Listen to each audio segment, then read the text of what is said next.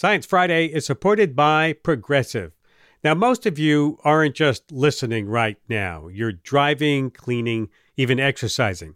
But what if you could be saving money by switching to Progressive? Drivers who save by switching save nearly $750 on average.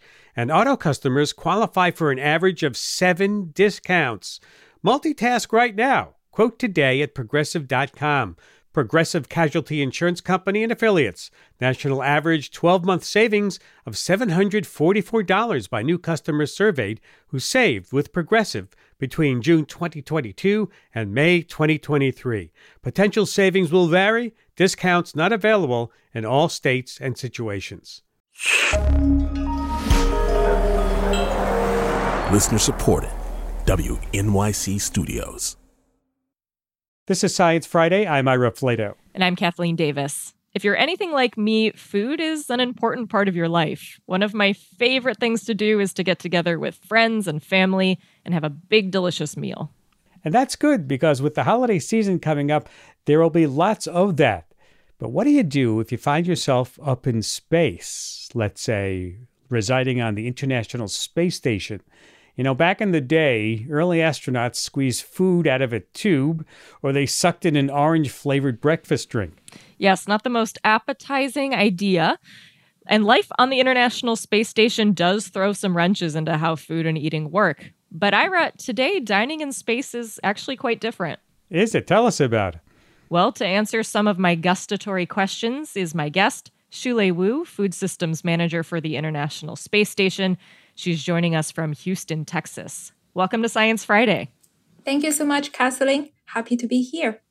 We are happy to have you. So I want to start with a quick clarification. Is nutrition and what your body needs different in space than it is when you are on the ground here on Earth? Yeah, actually, the terrestrial nutritional recommendation on Earth are typically used by us as a starting point for spaceflight requirement. But several nutritional requirements, they do change in space due to the nature of space travel. For example, the microgravity has negative impacts to astronauts on their bones, muscles, and the cardiovascular system. So as a countermeasure to mitigate those effects, on average, astronauts need to spend at least 2 hours per day to exercise on ISS.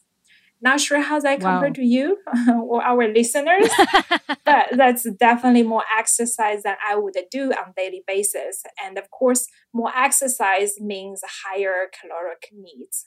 And another example is vitamin D. On Earth, our skin can synthesize vitamin D when we're exposed to the UVB radiation in the sunlight. However, astronauts are protected from sunlight exposure during space flight. So the requirement of vitamin D is also higher.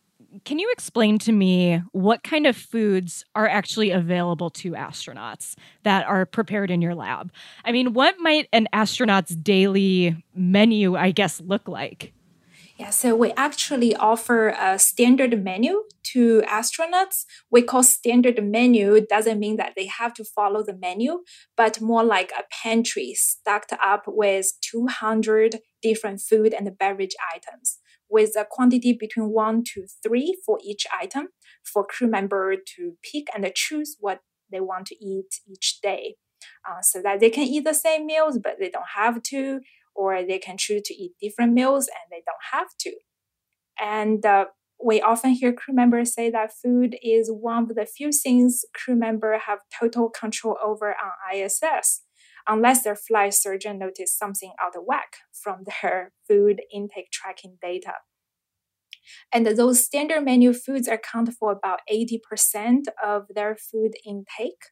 Other than those 80% standard menu foods, they also get personal preference food, accounting for the remaining 20% of their total food consumption. And I have to mention all those food are definitely packaged and stored at Johnson Space Center here in Houston to prepare for International Space Station. Are there any meals or snacks that seem to be extra popular for the astronauts? That's actually hard to say, but we do notice a trend. Any new food item we add to the standard menu, they tend to be healthier and also more popular among crew members. One example, like mango salad, that's a product developed by our food scientists recently. We add to the standard menu and it become a very popular product. So, a big part of what you do is food packaging. So, can you tell me a little bit about how gravity, I would imagine that's a big factor in something that would impact how you would package foods? How does that change how you work with packaging? Right, totally. It's actually difficult to mix solid with liquid in the microgravity environment. So what we do, we have different strategies. One thing like the drink, the coffee, we get with crew member before they fly and they find out what's their preference on the coffee. If they prefer black coffee with cream and sugar, then we add those pre-mixed dry powder together in the beverage pouch and send up in the dehydrated form. So that all crew member need to do on ISS is add the water back, then they get their coffee with creamer and sugar. So that's one strategy. And another strategy, like condiments. On ground, we like to use salt and pepper to flavor our food. And for astronauts in microgravity environments, they cannot really shake the salt bottle out. What we do is we dissolve the salt in water so that they can apply the liquid salt onto their food for flavoring. Is the reason why you can't have the granular salt because it may just go everywhere and just float around? Exactly. Yeah. Yeah, we're definitely trying to avoid any crumbs in the microgravity environment because when we have crumbs on Earth, they fall onto the table, fall onto the floor. In microgravity, they can go anywhere. So I'm imagining no potato chips. Yes, that's correct. No potato chips. Okay. And even cracker, our scientists really does a great job, identifies a cracker that can withhold this transportation process, and also identifies the right amount of vacuum we can apply to package the cracker to hold the cracker in place without cracking it. So we were talking about how these foods are prepared before they go into space. But once they're actually on the International Space Station and the astronauts have this package in their hands, how do they actually prepare their food to make sure that it is ready to eat? Yeah, that's a good question.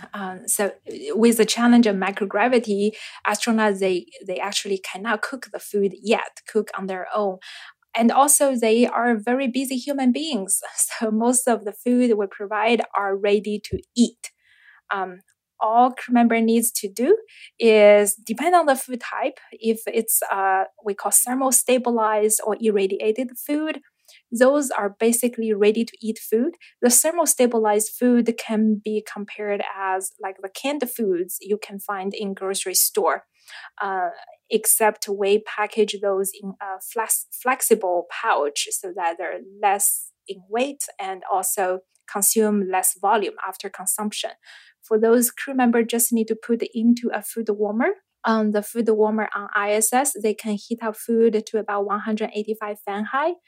And they have those clamps inside the food warmer to hold the food packages in place and heat out the food by conduction. And for freeze-dried food, crew member will need to add water first, as I mentioned earlier. And on ISS, they can choose either cold water or hot water to hydrate the food before they cut open the package and eat from the package. So I want to talk a little bit about shelf-stable technology, which I'm sure is a huge part of what you do, because you don't want astronauts to get food poisoning. I mean, how do you avoid astronauts getting sick from the food? Yeah, that is a big part of what we do here at the Johnson Space Center. We need to make the food shelf stable because ISS food system is a shelf stable food system. This is due to the logistic lead time to have the food prepared till the point they can be consumed on ISS. It could be ranging between 1 to 3 years. Therefore, the food we provide has to have a minimum 3-year shelf life for ISS. And to make the food shelf stable, we have several processing technologies we apply to achieve this goal. One example is freeze drying. That is a process to freeze the food first. And because food are made of water, like a beef steak, that could be about 80% water. If we talk about salad, that would be even more. And freeze drying is this process to first freeze the food, convert all the water, liquid water, into solid ice. And then we pull a vacuum to the food to allow the ice, the solid ice, to sublimate into vapor without going through the liquid phase. The end product become very dry cake that shelf stable. Yeah, without water, food become very stable. Another technology is thermal stabilizing. That's a process we apply heat to the food to deactivate the bacteria and some of the spores in order to make the food shelf stable, just like the canned foods we can find in grocery store. And the third technology is irradiation.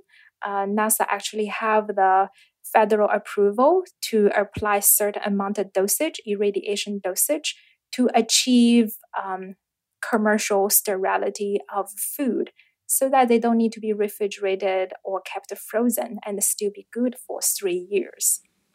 So I have been camping before. I have had dehydrated food before. It's not always delicious. How does your lab make sure that the food that goes through all these processes to become shelf stable actually tastes good? That's actually quite challenging. Going through those process and also going through those killing steps to making sure the food is safe to eat. At the same time, we also need to meet the nutritional requirements. Our scientists normally play with different flavors. For example, like we can add some spicy kick to the food if we have to take the salt out. So just trying to be very creative and make sure the food still tastes good. Food and the act of eating can really be such an important part of life for a lot of people and people across cultures too. How is this recreated in space? Yeah, so first of all, we try to provide as diverse standard menu as possible, trying to accommodate astronauts with different background and culture. At the same time, we also work very closely with our international partners like Japanese Space Agency, ESA Space Agency, etc. Normally, when they have their crew member flying, they will be sending some specialty food as well to allow crew member to share those unique food on ISS. Shulei Wu is Food Systems Manager for the International Space Station. She's joining us from Houston, Texas. Thank you so much for joining us. This was a great conversation. My pleasure. Thank you so much for having me. We have to take a break, and when we come back, implanting brain electrodes to restore memory in damaged brains. On Notes from America, we have conversations with people across the country about how we can truly become the nation that we claim to be. Each week, we talk about race, our politics, education, relationships, usually all of them, because everything's connected. And you, our listeners, are at the center of those conversations. I'm Kai Wright. Join me on Notes from America, wherever you get your podcasts.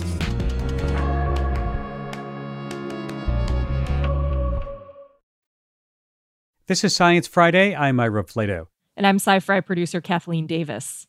When you hear the word prosthetic, you might think of an arm or a leg, right? But what about a prosthetic for your brain? Yeah, your brain. A device that can kind of zap the brain into remembering information better, like for people with memory loss. Well, there are people working on that. And here to tell us more is a leader in this brain prosthetic research, Dr. Robert Hampson, neuroscientist at Wake Forest University School of Medicine in Winston-Salem, North Carolina. Welcome to Science Friday. Oh, thank you, Ira. I'm very happy to be here. Nice to have you. Let's start with the basics. Why can't people with degenerative brain disease or brain injuries remember things? What's going wrong in the brain? There are generally two things that go wrong in the brain. One is the ability to recall information. That's to access a memory that's already stored. The second thing that goes wrong is the inability to create those memories in the first place. And it's this latter part that I've been working with. The issue is that when we store memory, we have to create a code for it. We have to lay down a pattern in the brain that says this is something to be remembered. And in particular, it's that function which is impaired in people who have memory loss. You mean so the code is bad, is not working? That's correct. The code is bad. We had the idea to strengthen the code that the brain is creating. A lot of times what we find is that it's either weak or incomplete. That's interesting. So how do you figure out the code? That goes back to a development by several colleagues of mine that we've been working on this for about 20 years. Doctors Ted Berger and Vasilis Marmarellis and Dong Song at University of Southern California came up with some mathematical models of how a particular part of the brain works when it's creating these codes for memory. That part of the brain is the hippocampus. We use their model to determine what codes are being generated when a subject is actively creating and laying down new memory. And you published your research that tested the memories of people with the prosthetic. How did you do that? What we do is to have a subject sitting in front of a computer screen and looking at pictures. We generally show them one picture at a time, and then after a short delay, we show them 8 different pictures and say, okay, touch the one that you just saw. Then we also ask the patient to say, how familiar are these pictures? Do you recognize them? Do you remember them? And we're recording from the hippocampus, we're recording the neural activity while they see the pictures, they make their initial response, and then later when they're doing the recall and recognition function. The model is designed to discriminate between those times when the person correctly remembered and those times when they did not correctly remember. They may have said, oh, I recognize this picture, and it's one they had never seen before. So we first made that distinction, then we created the mathematical model, and then as we were testing the patient on some of the instances where they first see a picture, we would turn on stimulation that was based on that model. So that what was happening is as the brain was processing the information, we were saying, okay, let's take this prediction of the model into a pattern of electrical stimulation that we can apply. Up to half of the trials would get stimulation and half the trials would not. And then we would test it later to say, okay, now in the recognition phase, which ones were remembered better, the stimulated or the non-stimulated trials. And what did you find after you stimulated the patient's brains? The first time we demonstrated this, we saw about a 35% improvement in how well they did. We've also very recently published another study with more patients in which we also looked at whether there were some other factors affecting memory, and we have seen improvements of up to 55%. Wow. Now, just to be clear, you did not implant this prosthetic in people, correct? They already had this brain implant in them already. These are epilepsy patients who are undergoing a study to localize their seizures. So they do have electrodes placed in areas where the doctors can monitor their seizure activity. We don't implant the electrodes. At present, we don't have a fully implantable memory prosthetic device. We use a number of computers hooked up to those electrodes. Our initial target will be to see if we can, if not reverse, at least slow down the degradation that is seen with Alzheimer's disease. So that's our very first target, is what can we do for patients with Alzheimer's disease? We also are looking at, will this be effective in cases of traumatic brain injury, stroke, epilepsy, of course, Parkinson's disease, any of the brain conditions in which memory starts to fail. This whole concept is amazing. Where did you get the idea for a brain prosthetic? A lot of this stems from about 40 years of research into how the hippocampus actually is involved in memory research. But as far as making this a prosthetic, I'm a big fan of science fiction, and I was heavily inspired by the $6 Million Man. So I like to say that science fiction inspired me to do science, and the science I do is an awful lot like science fiction. That's cool. Let's just wrap up by trying to understand when this might be available for the public. We all hear this stuff. We say, I would like to, I know somebody who could use this, but we're talking many years away, aren't we? We are, although some of the initial trials will probably start within a year. But it's like any other development that we say it's 5 years out, it's 10 years out, it's 20 years out. I like to think that the first implementations are within 5 years. Is that right? And how would you then choose who gets this? Oh, that is actually a very good question. Number one, these would have to be volunteers. And number two, we would be looking at probably Alzheimer's patients and those who are just in the early stages of losing their memory. When the memory function gets very bad, we don't yet know how well this is going to work. But if we can slow down the progress, then those would be the patients we would work with first. All right. I want to thank you very much for taking time to be with us today. And thank you, Ira. I'm very happy to be here. Dr. Robert Hampson is a neuroscientist at Wake Forest University School of Medicine in Winston-Salem, North Carolina. And now we're going to talk about death and what happens to our bodies when we die. So a content warning if you're sensitive to the topic. Ira, let's get real for a moment. Have you thought about what your plans are for what to do with your body after you die? You know, I am giving it some thought, what I want to happen to my body, and I'm thinking about the time I went to a body farm where people donate their bodies for forensic research, and I watched scientists watch how the body decays naturally in the ground, and you know, that struck me as an interesting way to leave your legacy. Well, that's why I brought it up. There's this growing movement in the funeral industry towards something called eco-friendly death care. Ways of making what happens to us after we die better for the earth, because traditional burial and cremation, they really do have an ecological toll. So joining me to talk about green death care are my guests, Caitlin Doty, mortician and author based in Southern California, and Katrina Spade, founder and CEO of Recompose, based in Seattle, Washington. Welcome back, Caitlin, and welcome, Katrina, to Science Friday. Thank you for having us. Thank you. So, Caitlin, as I mentioned, traditional burial and cremation are wildly popular in the U.S. Can you put into perspective just how popular these options are? Well, wildly popular sort of indicates that, like, it's because people love them. They're like chocolate. But I think if you actually look at it, what they are is just available. At the turn of the 20th century, a commercial funeral industry began to develop where people felt they had to go to a funeral home to have their bodies cared for and buried after they died. And so with that developed a system of it's really what the funeral homes want to offer you that you get to choose. And especially for the last 20 or 30 years, it's basically been only this sort of traditional burial, meaning the full embalming, the preservation of the body, the fancy casket made of hardwood or metal, the big metal or concrete vault in the ground, and this kind of, Fort Knox under the earth where your body goes, or the counterpoint to that, which is cremation.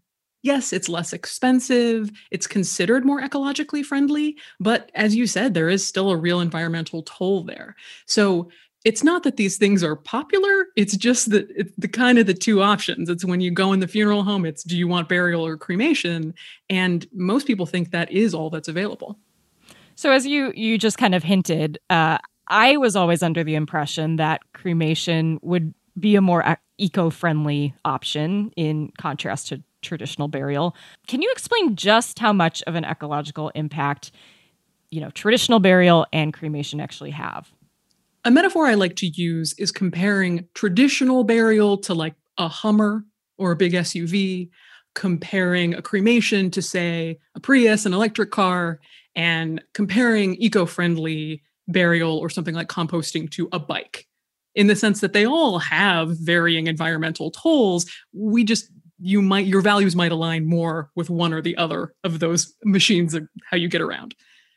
I think we can understand sort of rationally why a more traditional burial where you're using formaldehyde in the body and you're putting these metals and hardwoods into the ground just by sheer material resource. I think it's easier to understand than cremation, which again was always sort of promoted, especially since the 1960s, as this thing that is so much better for the environment.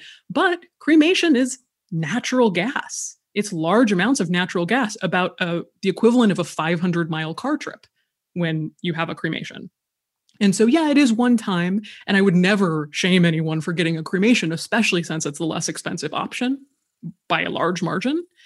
But at the same time, it also spews mercury into the atmosphere. It causes issues with carbon release. So at the same time, if you are looking for something really aligned with your values environmentally, you might be looking not directly at cremation anymore. I'm Kathleen Davis, and this is Science Friday from WNYC Studios.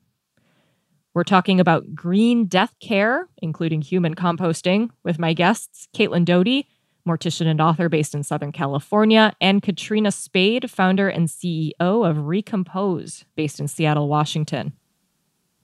So, Katrina, I want to talk a little bit about the work that you do. So your company, Recompose, makes human compost.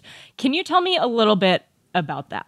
Sure. I actually started the work because I was looking at those two options of conventional burial and cremation. And let's just talk about cremation for a minute. It struck me that it was like a little bit wasteful. Like, surely I'd have something left in my body when I died, something to give back. Even if, God willing, I'm like a really old lady, kind of withered and not much left, I still would like to give back to the earth that supported me my whole life. And cremation just felt like, I'd be destroying those nutrients. Why? Like a little bit like, but such a shame. So I started thinking about other options for our bodies when we die, and specifically, could I design something that was an ecological process that was meant for our urban centers. So something that we could set up in our cities that would give us back to the earth. While I was mulling all of this over, a friend of mine knew I was thinking about this stuff, and she called me and she said, Katrina, did you know that farmers have been composting whole cows for a long time? And it was definitely an epiphany, and definitely that light bulb moment. Well, if you can compost a cow, surely you can compost a human being.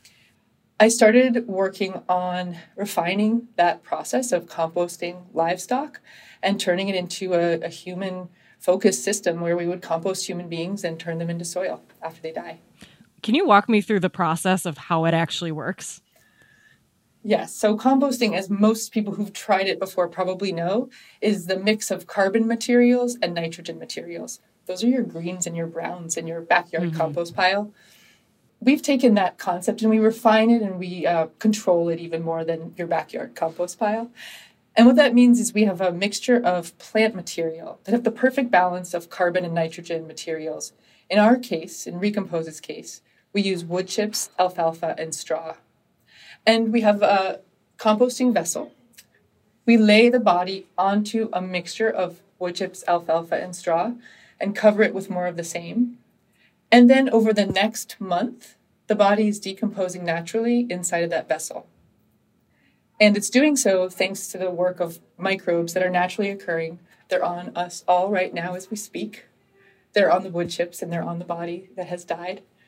And as long as we can provide the right mixture and recipe of that plant material and the right amount of oxygen during that month, the microbes are quite happy and they break everything down.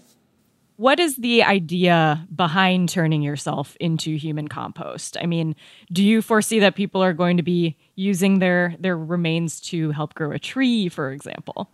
We've had clients who've grown an orchard with their person's soil. We've had folks bring the soil back to their neighborhood and give it out to neighbors. So this person's soil went all over the neighborhood to different gardens. Wow. And we've had people say, like, I love roses. I want to be on my rose garden that I've been tending my whole life. You know, a lot of times people with ashes from cremation, you take those ashes to a special place and you spread them. Maybe it's a forest, maybe it's at the ocean. This is the same idea, except you really get to be productive after you've died. You're really going to actually make a difference, a positive difference on that earth and in that soil.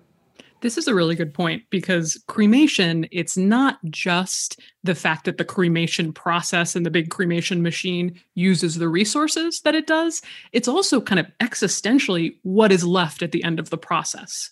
Because during the cremation, in that incredibly high heat environment, all the organic material burns away. Poof, it's gone.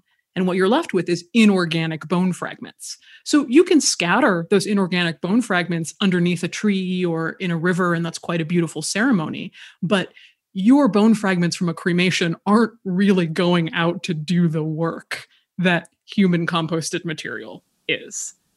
How many people have you actually composted at Recompose at this point? We've composted 185 people so far. Trailblazers, all of them. Actually, that's a great name for them too. Blazing a trail. Yeah. We have to take a break, and when we come back, more on human composting and other green ways of sending off our loved ones. Stay with us. This is Science Friday. I'm Ira Flato. And I'm Kathleen Davis. We're continuing our conversation about eco-friendly death care, alternative ways of treating our bodies when we die. I'm joined by my guests, Caitlin Doty, mortician and author based in Southern California, and Katrina Spade, founder and CEO of Recompose, based in Seattle, Washington. Now, is human-based compost any better, let's say, or more nutrient-rich than, say, the compost that you would make from your kitchen scraps? I love this question because I had I actually had the assumption about 5 years ago. I was like, clearly, human compost is of higher quality than any other compost. And I asked my soil scientist, Dr. Lynn Carpenter-Boggs, that very question. She was like, no, it's going to be really good compost. That's it. We could even call it decent. And so we've actually, I like the idea of becoming really decent compost. Like we kind of like let go of the hubris of being human and just say, yeah, I'm going to go back to nature. That pine needle over there is pretty good. And so am I. Like it kind of releases a little bit of the pressure of being perfect or even sacred forever. I mean, think about it. In the United States, the way that we do forever graves when you're buried is very different to most of the rest of the world. In most of the rest of the world, you rent a grave. You don't own a grave forever and eternity. But here in the United States, we have something called perpetual care, where the assumption is you will be there forever. And in the ecological movement, there's a lot of whether you're going to be composted, whether you're going to be buried at a conservation land, whether you're going to have your body be eaten by animals at a human body farm. All of these things address the fundamental issue of hubris and address the idea that, like, you know what? I guess my body is not better than banana compost or, dead cow compost or whatever it is. Like, we're all organic material. And at the end of the life, isn't what we're supposed to do just give that back to the cycle? There is something very lovely about that idea, I think. And so we have been talking about human composting under this umbrella of eco-friendly death care. When you stack this up against, say, traditional burial, cremation, is it really a more green option? Yes, I'm very pleased to say that we are not greenwashing in this case. We've had life cycle assessments done on the process and looking at cremation, conventional burial, and then human composting, also sometimes called natural organic reduction. And there's two pieces to it. One is, what are we avoiding in terms of toxic practices or pollution, in terms of the carbon footprint with not choosing cremation and conventional burial? Interestingly, cremation and conventional burial have the same carbon output, just about, I think it's 540 pounds of carbon, if I'm not mistaken. It's not tremendous. I mean, it is like a 500 mile car drive, right, Caitlin? But it's significant. And they're on par because you've got, on the one hand, the burning of fossil gas and the emitting of carbon that way. And on the other hand, you've got the manufacture and transport of caskets and grave liners, and then the upkeep of that cemetery forever. That adds up to approximately the same carbon output. So if you eschew those choices and you avoid that carbon footprint, and then also with human composting, you're sequestering carbon in the soil. And so combined with the avoidance and the sequestering, we have about just over a metric ton of carbon saved if you compost yourself, as opposed to the other two options. Wow. It's not bad. Not bad at all. I want to zoom out a little bit. Caitlin, what other technologies or processes in this green death care arena do you think are really promising right now that could become more popularized? Well, as far as technology, I think you're really looking at natural organic reduction, human composting, and something called aquamation, which is much closer to what we think of as cremation or more basic cremation, but it's essentially water cremation. Instead of going into a chamber that burns you down to inorganic ash, it's going into a chamber that uses high heat water and base chemicals and pressure to bring you down to basically the same bones at the end. And aquamation is legal in about 20 states. It's always in flux. But it is, if you're looking for a cremation, if you're looking for a way to have something in an urban environment that's less expensive, it is a technology that really would be beneficial to you. It's better for the environment. And I think some people, depending on where you're coming from, sort of in the grand scheme of things, do prefer the idea of water as your final disposition rather than heat and flames. So I think as far as technology, those are really our two, golden hopes as we look into the future right now, although I hope people out there are already scheming on additional ways that we can help the funeral industry. But then there's always green burial, which is you dig a hole in the ground and you put the body in, which of course they used to just call burial. Right. But since we put all the bells and whistles and things that the funeral industry sells you into it, now it's green burial or natural burial. But really, that is always available to us, just a hole in the ground. But even that isn't as widely available as it should be. So I think the combination of all of these things working together helps to get people excited, not about dying, but excited about the kind of contribution that they can make when they die and really how to die in line with their values. I want to stay on this topic of legality and policy for a little bit because there's clearly a lot to this side of the conversation. Katrina, what is the current legal status in the U.S. of human composting? Human composting was not legal in any state when I started thinking about could I bring it to the public? So I started working with some legal experts to figure out how we could do that. And it turns out it was fairly straightforward in that we had to find legislators who believed in what we were doing, and they wrote bills to legalize an entirely new death care process. We started in Washington State, and we legalized natural organic reduction, aka human composting, in 2019. And my company, Recompose, led that and celebrated very hard when that bill got signed by the governor. It was exciting. There were a lot of huge smiles in the picture of the signature, considering we were there to talk about and sign a bill about death. It was a very like big smiles, kids in the picture, and there we are signing a bill about death care.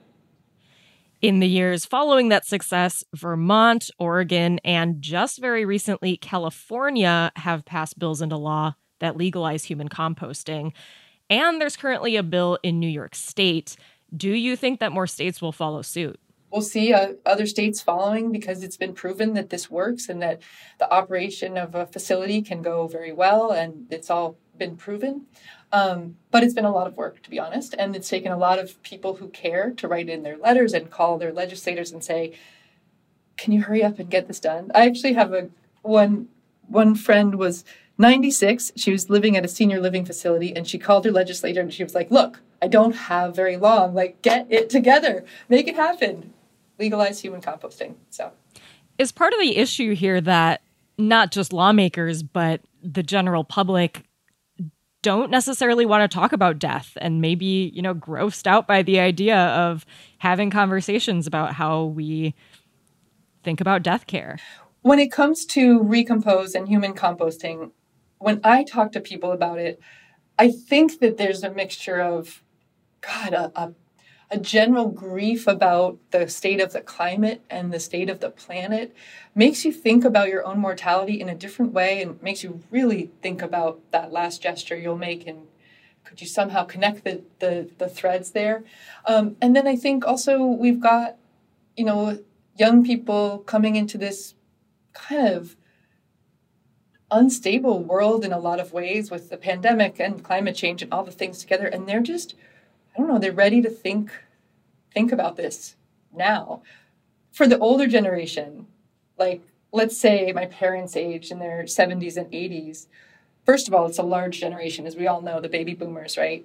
And a lot of those folks have watched their parents die and I think have looked at that whole occurrence from the nursing home through the hospital and then on to the funeral home. And I think looked at that and said, like, wow, that was not awesome. Can't we do better? And so a lot of my job and Recompose's job is to say, like, here's another way.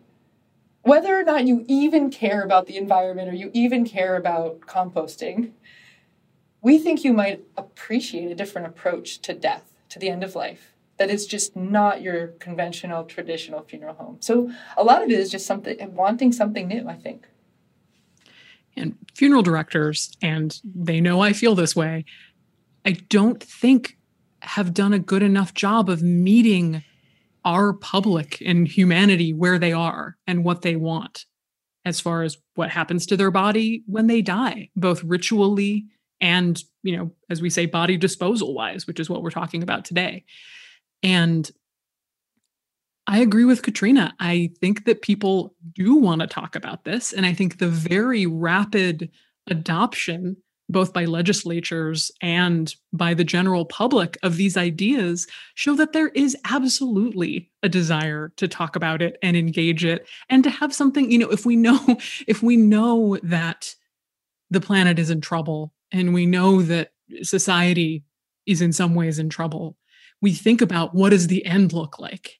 And if we can bring people just a little bit of comfort that at least their end will match how they see their lives in some way and will be comforting whether they're old or young, there's really something to that. And people come to our movement all the time who say, they think about this stuff and it really worried them. And they go, is anybody else thinking about it? And then they look around and they find us and we're like, hello, it's what we do all day. Welcome. Rest assured. I think it brings, and I think rest assured. Yeah, that's our end of life company.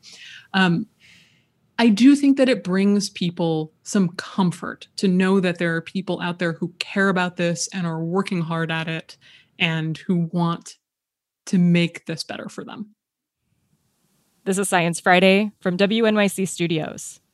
I'm talking about death care and eco-friendly ways of giving our loved ones their final resting place, like human compost, with my guests, Caitlin Doty, mortician and author based in Southern California, and Katrina Spade, founder and CEO of Recompose, based in Seattle, Washington.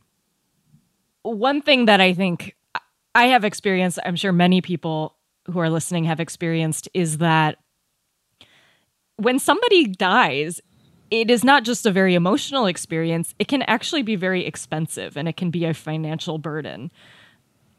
And surprisingly so, I think. I mean, can green options maybe be a little bit less expensive for people? Is there a financial aspect to this as well? Well, cremation, as Caitlin pointed out, is definitely and probably always going to be the cheapest option. It's worth noting that the carbon cost is not calculated into a cremation. So if you're the kind of person who thinks about that, it's worth noting that the $1,000 it would probably cost you to be cremated doesn't include the carbon impact. Mm-hmm. Conventional burial, traditional burial is the most expensive. And I think in a city like New York, I'm not even sure you can find a plot anymore, but it's going to start at, $30,000 and up. Like, good luck. And it can be, I think, $12,000 is maybe the kind of like baseline for a traditional burial, because there's casket and grave liner and all the work that goes into the cemetery.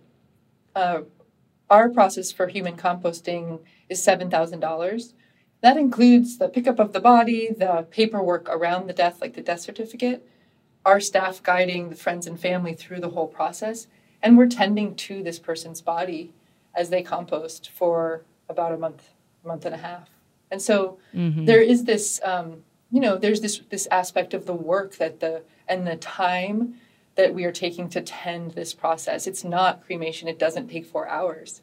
So Recompose also has a community fund that we build that is there to subsidize the cost for people that can't otherwise afford it. And we take that very seriously. And we're constantly thinking of ways to build that fund. The process of grieving somebody who has died is a very personal experience. It's often incredibly emotional. It can be full of ritual. How do green death care options, say like turning yourself into human compost, how does that change the grieving process? I would argue that it sets you up. Nothing helps you skip over the grieving process.